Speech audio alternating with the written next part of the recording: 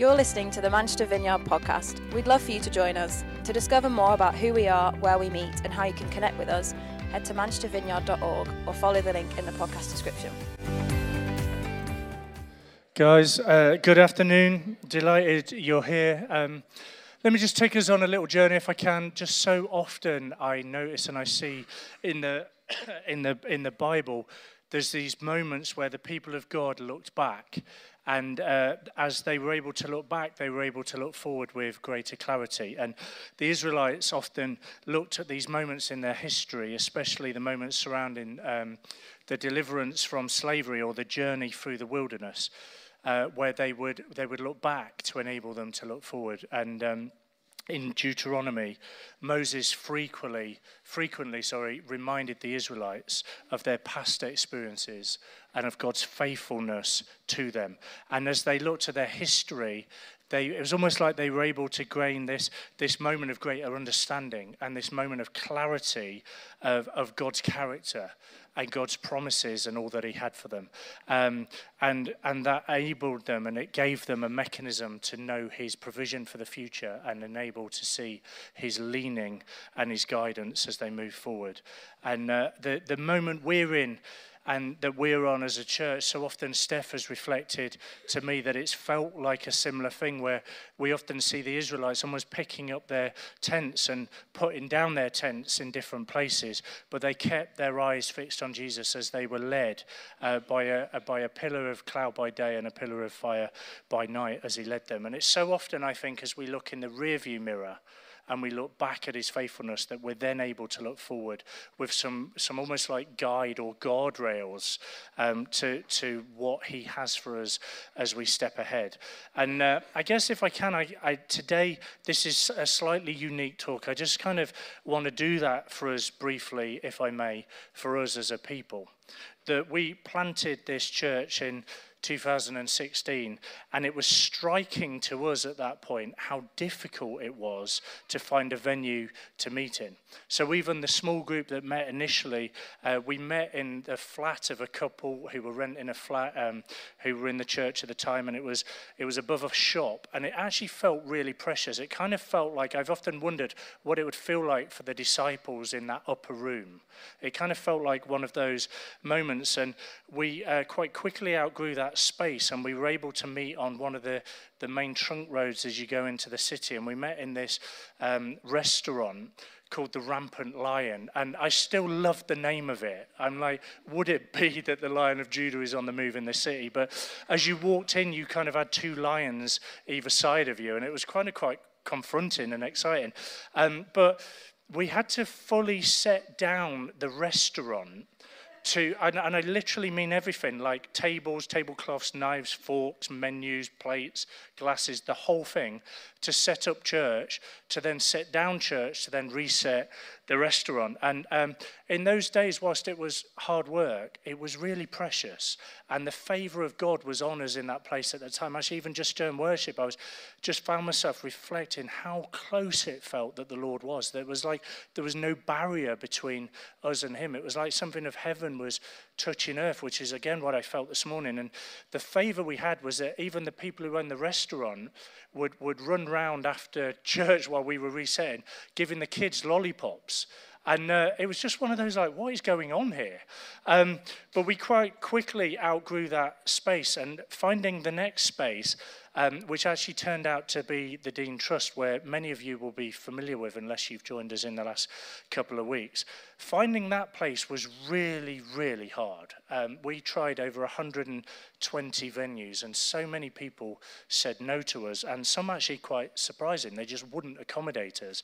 And it kind of felt like one of those moments where it was like, there's just no room at the inn. You know, it's like, we're just trying to do a good thing here, and no one will have us. And when you're getting a bit desperate and you're bursting at the seams of the restaurant that we were in, we also, interestingly, kind of started to just see the favor of God come off us in the restaurant that we were in. It's just started to wane slightly. And I did this talk one Sunday, and I called it, "This is going to cost us everything." And I partly did it because we did find a venue, and it was going to be a pub. And it wasn't like bad, it was like bad. I wouldn't have wanted to put my feet on the floor of this place, let alone see children crawl around on it. I actually think it was so bad, they've now actually knocked it down. It's been completely flattened. But we didn't have many options. And so what we did was a talk called This Is Going to Cost Everything, and we took an offering. And we said, rather than spend the money that's given on ourselves, we're going to give it away. And we're going to serve the people of the city and some of the needs that we were becoming aware of. And we were going to use it to help us facilitate paying somebody a day a week to push us into serving the city.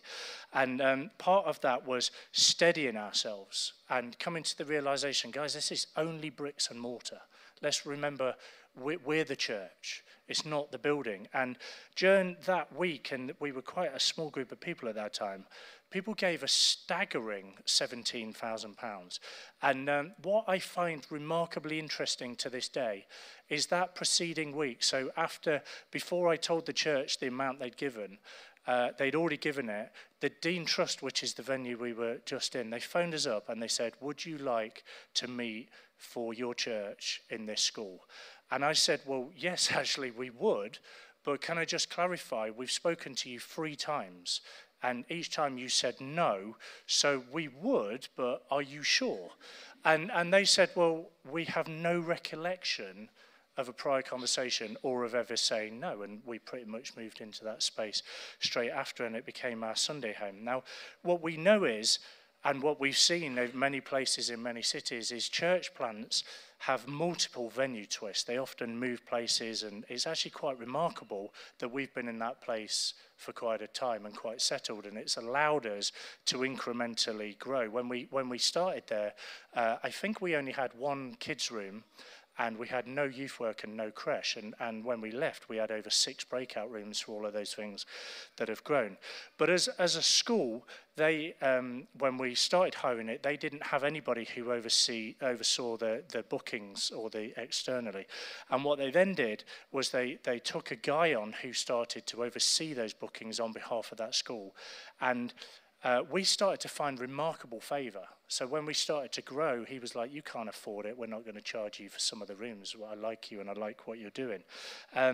What you may not know is for quite a period of time, some of you do know, for quite a period of time, the local dynamic became quite tricky, particularly with that school. Whilst we've sought to publicly and always speak well of it, we knew we were losing favour. And often at the drop of a hat, things would change. Exam tables would be out, walls would need painting, and we'd need to be out, or there'd be a snowflake that may just drop somewhere over the city, and we'd need to be out.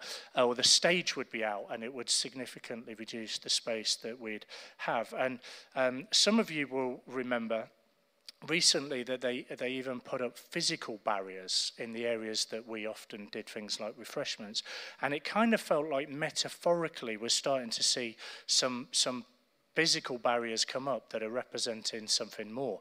The car parking would often be in demand with other users, and we were really going on this journey as a leadership team of being fully aware that our Sunday morning space was becoming quite full, and often when you appear at least more than 80% full, you start to become venue bound, and people start to see you as full and even subconsciously stop inviting people.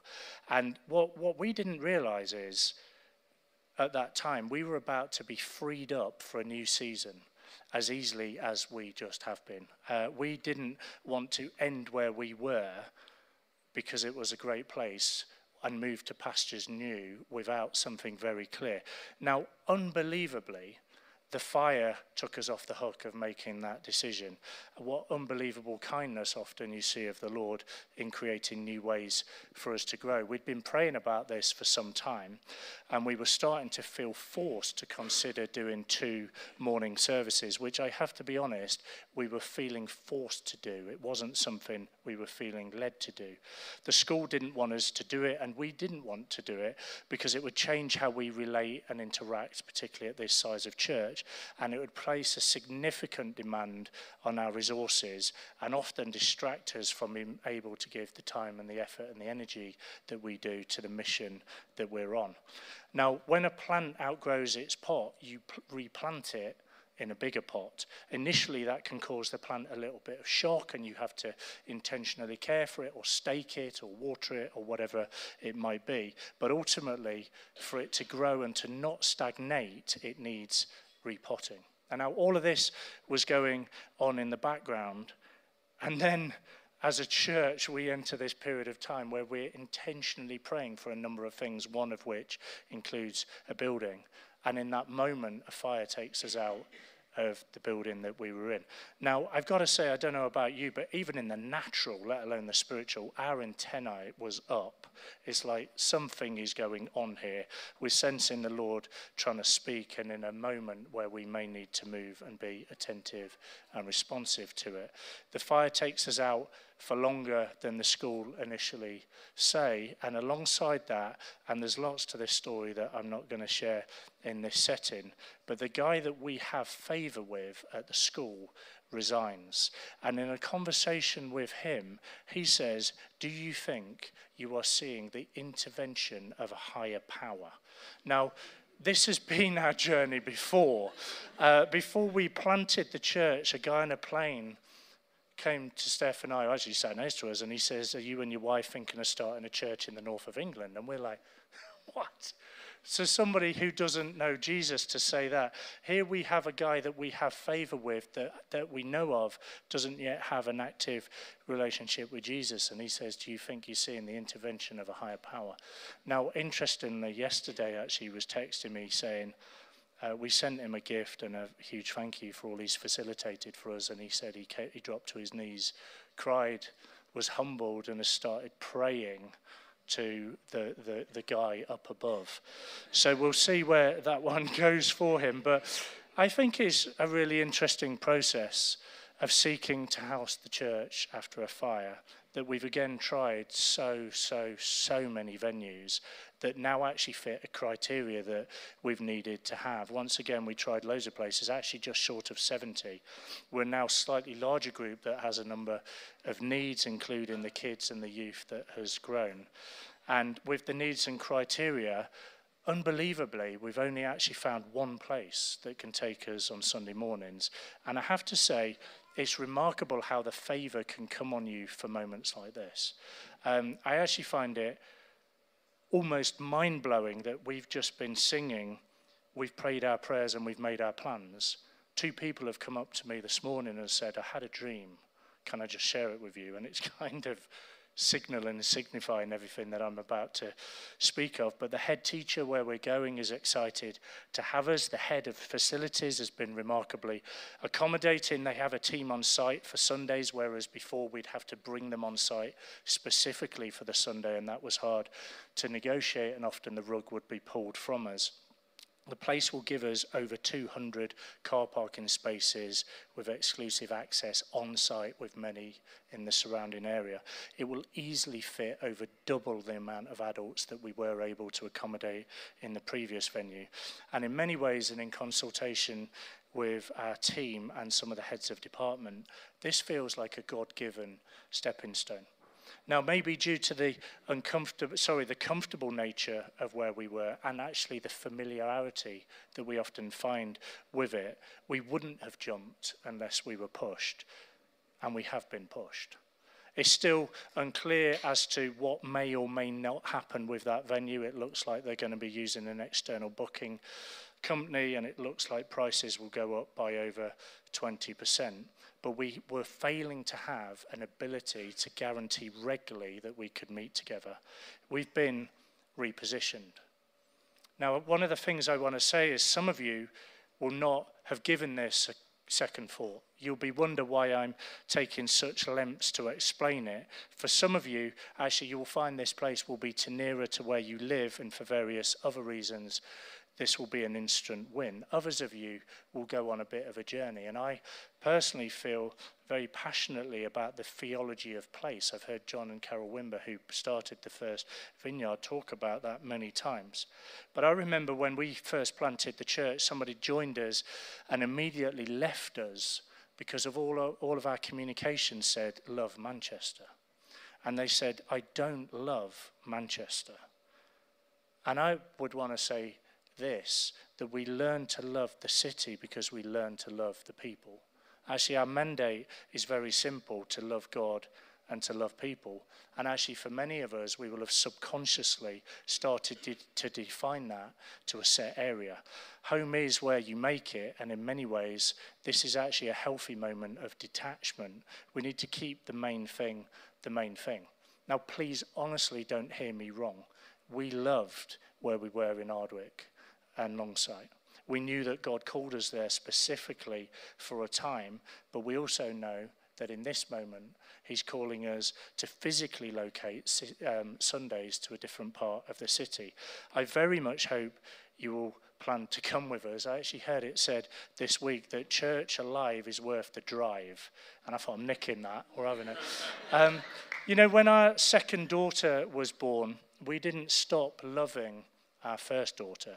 It shifted a degree of our time, but I can't imagine life without them both. And now seeing them and the interaction between them is nothing but a joy, because your love doesn't divide, it multiplies. I also believe we get an opportunity to go to a new area and draw those in there into the heart that we have for Ardwick, but also embrace the bigger narrative of all that God has for us. We get to draw others into our story and into our heart for all that we've started with 422. In fact, in many ways, and a number of pictures have come through, that you kind of just repositioning the tent pegs, you're extending it. I love the fact that the only permanent thing that we have, or have our name to, the only bricks and mortar that we have our name to, is actually the Ardwick and Longsight area in 422. We'll always have a heart for that area, roots in that area, and relationships in that area. But we aren't Ardwick Vineyard. We're Manchester Vineyard. In fact, we have a heart for the whole of Greater Manchester, and we've always been seeking to plant into this city and small groups into many areas of this city. It's actually a delight that even recently, 2 small groups, our latest 2 small groups, have been planted into that specific area that might not have been if we hadn't have been there as a church, and we now have people on the ground in that area. The joy of a moment as a church like this is often when people join, and you realize people join new moments. People join where they can see there's room for them and they can be part of a shared experience rather than feeling that people just talk about the past. Yes, we want to look in the rearview mirror and how faithfully God has been and how kind the Lord has been as we forged forward. But so now we have this remarkable moment to make a big splash. We have a new people to invite and a new people to embrace into the family that we have collectively become. Healthy things grow and healthy things change, and new things come about when the Holy Spirit is on the move. With any new thing, there can be, and there often is, this sense of trepidation, but also the steady and assurance that the Lord is with us, and regardless of our decisions, we didn't actually have a decision to make on this one. The same thing happened when we ended up at the Dean Trust. We had no other option. And regardless of anything else, I would say the role that Steph and I long to take with this church and be faithful to it and to you is the posture of fully understanding and realizing the responsibility we have to be faithful to the Lord and his leading and listening to his voice. Jolts aren't always bad things along the way. I believe this is another stepping stone in our story. Unbelievably, whilst a larger space, particularly for the adult space, is actually going to overall cost us slightly less. And whilst it's only fractionally cheaper than we are paying, there will of course be added costs in the transition and all that it entails.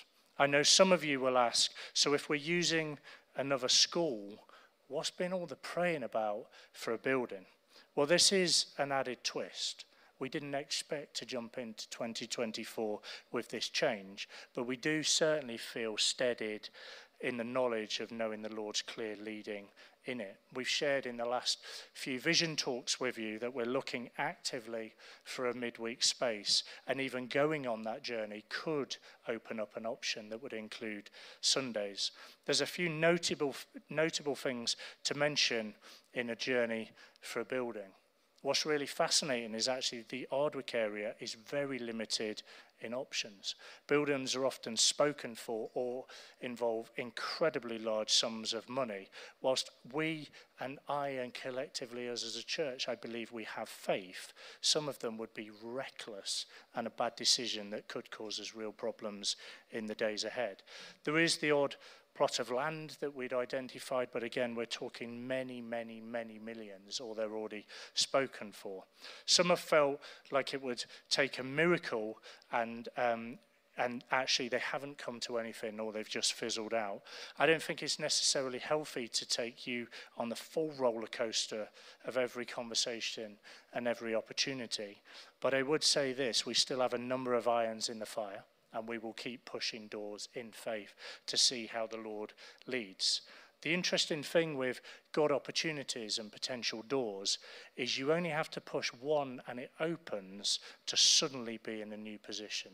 And a relocation in this next part as our Sunday journey is just part of that journey.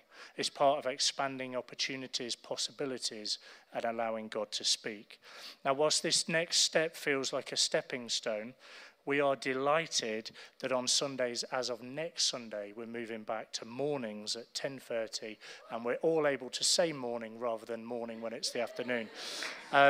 And we're going to be at St. Bede's College. Don't worry, you don't need to jump on Google Maps now. We'll send stuff out, but it's just south of Moss Side. It's another area of great need around Whalley Range. It's a large space for us. It is actually a slightly posher space for us, but beggars can't be choosers, and we know God has repositioned us. We will, I would suggest, be there for some time. I would also suggest this will be a stepping stone. We will consider and continually look for other options for a midweek space and indeed a building of our own. There are often in these moments opportunities, and I think there's three that are really presenting themselves. Firstly, we have a new area in which to invite people. We intend to be quite intentional about that. We have a moment, and I would encourage us to consider it. The first few months, the first few weeks are amazing invitation moments and opportunities. The second is this: as we expand and the church will have space to expand, we'll need to grow the teams. The space for you, the car parking team alone will need to grow. We will need to launch a van team. As at least initially we're going to need to take our kit in and out each week. There's moments for people to get involved, and there's moments for people to take ownership and find places to serve and facilitate all that the Lord is doing among us. Many of you will have sat on the edge, and these are jump-in moments. Many of you will be very new and wondering how you jump in. These are jump-in moments. The car parking team alone get this moment that is so delightful to create the sense of welcome and value for those that come along.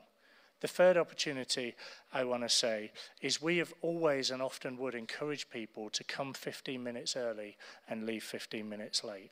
New people come early and need to meet the community that we are, because we're changed in that community. New people will need to see your faces and your familiarity. We need to be there to meet them, to welcome them, to form relationships with them.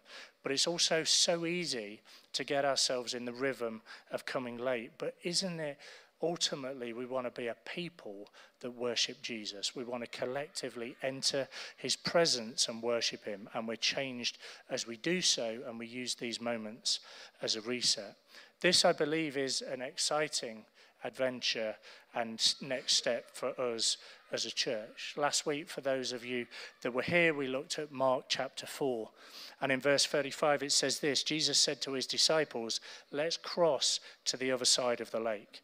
As they journey across the lake, there's this huge storm that arises, and the disciples feared that they'd drown. Jesus was asleep in the boat, and it says, verse 38, the disciples woke him up shouting, "Teacher, don't you care? We're going to drown." Verse 39, Jesus said, "Silence, be still." Suddenly the wind stopped and there was a great calm. We looked at that last week, how Jesus had said that they were going to go to the other side, and yet there was a great resistance. If you roll into Mark chapter 5 and verse 1, it says this: "So they arrived at the other side of the lake in the region of Gennesaret, where Jesus climbed out of the boat. A man possessed by an evil spirit came out from a cemetery to meet him. This man lived among the burial caves, and could no longer be restrained, even with a chain." Crossing a now calm Sea of Galilee, Jesus and the 12 arrived exactly as he said they would. And when they arrive, they see Jesus set to work freeing somebody from an evil spirit in one of the most dramatic deliverance passages in the Gospels. We don't have time to fully reflect on that passage today and all the ins and outs and the things we can glean. But it says this in verse 3: "This man lived among the burial caves and could no longer be restrained, even with a chain. Whenever he was put into chains and shackles, as he often was, he snapped the chains from his wrist and he smashed the shackles. No one was strong enough to subdue him. Day and night he wandered among the burial caves in the hills, howling and cutting himself with sharp stones." We see in that passage Jesus frees him, because that's the business that Jesus is in, setting people free. And then we read in verse 15 that now he is sitting there fully clothed and perfectly sane. Fully clothed and perfectly sane. No matter what you might have come up against or faced in your life, no matter what you feel bound by or restricted by, Jesus is in the business of setting people free. Often when we are about to step into something and encounter a season of growth or the Lord moving powerfully, we will face resistance. Some of you will have faced recently unexpected, unbeknown storms. Some of you will have had almost the enemy putting hooks in your heart with people, what people say and how they say it. I want to say this: we're going to the other side. We're going to the place God has sent us to, getting on with the mission of the kingdom to do the stuff he calls us to do. Verse 18, as Jesus was getting into the boat, the man who had been demon-possessed begged to go with him. But Jesus said, "No, go home to your family and tell them everything the Lord has done for you and how merciful he's been." So the man started off to visit the 10 towns of that region and began to proclaim the great things Jesus had done for him, and everyone was amazed at what he told them. As we have gone on the journey of being a church community where God has formed us, shaped us, and changed us, the natural overflow, the commission Jesus gives us, is to go and to share that with others and to invite them to discover him. One of the challenges that we often face, I think, is we're so battered and bruised along the way ourselves that it kicks the stuffing out of us. Wider than that, it's so easy to get into a rhythm of life or a rut or a routine and normality where sometimes we get shaken or jolted. And honestly, that's not always a bad thing. I actually think sometimes, even recently, collectively, we've been in one of those moments. But this is an opportunity moment where we get to tell everyone what the Lord has done for us, how he's changed us, how he's forming us, and how they can know that too. The power of invitation is remarkable. And in the moment we're in, it has a rich potential to draw others in. We follow Jesus out of our personal deserts and into the harvest. Jesus was never content to go off alone, just constantly and solely with the small flock of followers that he had, and remove himself from the rest of the world around him. We're going to the other side. Why? To reach and save the lost, to set the captives free with the life-changing truth and power of Jesus. We often see his power, but is power with and for a purpose. We have to do something with it. We seek to live out the prayers we pray by rolling up our sleeves and serving the needs of others. I pray that we would never become so comfortable with what we have and who we are that we forget that we're called to go and give away the same good news that has so radically transformed our lives. Jesus says to the guy, "You're freed, go and tell everyone." Paul says a similar thing to Timothy in 2 Timothy 4:5. He says this, "But you should keep a clear mind in every situation. Don't be afraid of suffering for the Lord. Work hard at telling others the good news and fully carry out the ministry God has given you." The disciples in the boat could have been deterred by the storm that swelled up, but they still go to the other side. For all that's coming for us as a church, there will have been for some of you many, many, many storms trying to deter you. Many. Some of you to even actually take you out of church community, take you out of relationship and disciple-making environments with others. Sometimes there is nothing we can do to fix the situation we're in. But I'd encourage you instead, and rather than be discouraged or even surprised by difficult days, that we'd learn to be at peace and persevere with all that he's called us to. Paul is saying to Timothy, develop the unswerving, unwavering faith that can only come by standing for long periods in the fiery flames of God's presence. Following Jesus can be hard, but we look at Jesus. 3 years into the project, someone who wants everybody fully appreciated, and they hung off every word that he said. There they are, trying to crucify him. Paul says to Timothy, but you should keep a clear mind in every situation. Don't be afraid of suffering for the Lord. I think that's Paul's way of saying to Timothy, hey, listen. It can be, honestly, the Wild West out there sometimes. Get your head screwed on. Don't get taken out by the pains and the challenges of life. Get yourself at the feet of Jesus as often as you can. And as a result, crack on with the ministry that Jesus has given you. You're not giving away your stuff. You're giving away the gems and the pearls and the wisdom of life that have been given to you by the Spirit and by lingering in his presence. And as you linger there long enough in the presence of God, you'll get them and he'll give you enough to give away. That's my paraphrase of that passage.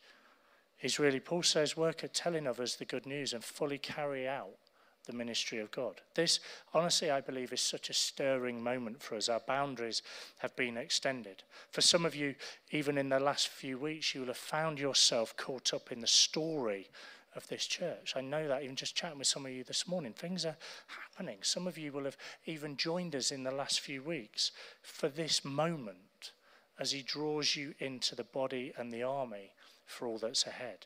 Some of you will have felt an activation. Some of you will have felt an agitation. And now you're starting to realize why. The majority of times that the Holy Spirit comes in power in the New Testament were linked to boldness and courage in sharing faith. I pray as we step into this new chapter together that the power of his presence comes in new ways for the purpose of emboldening us and to give us courage for all that is ahead for us, to share our faith and to extend the kingdom. Acts 4:31, after this prayer, the meeting place shook. They were all filled with the Holy Spirit, and then they preached the word of God with boldness. We'd be mindful of the moment that we're stepping into is actually the moment we've been praying for. 2 Chronicles 7:14, then if my people who are called by my name will humble themselves and pray and seek my face and turn from their wicked ways, I will hear from heaven and forgive their sins and restore their land. My eyes will be open and ears attentive to every prayer made in this place. For I have chosen this temple, set it apart to be holy, a place where my name will be honoured forever. I will always watch over it, for it is dear to my heart. In many ways, I think we're just at the start. But as we sang a moment ago, I wonder if, Suze, if you're still around, I wonder if we could re-sing it now. We're still believing that you're moving today, that you're here with us. Help us see what you're doing. We don't want to get in the way. I feel like this is almost a song of our moment. We've prayed our prayers. We've made our plans. But if you're not in it, we don't want it. Isn't that it? If he's not in it, we don't want it. Oh God, would you move and heal our land? Holy Spirit, come and fill us. In fact, why don't we stand? Is that right? Let's stand and just sing that again.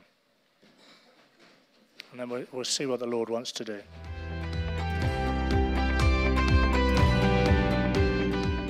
Thanks for listening. To find out more, head to manchestervineyard.org or follow the link in the podcast description.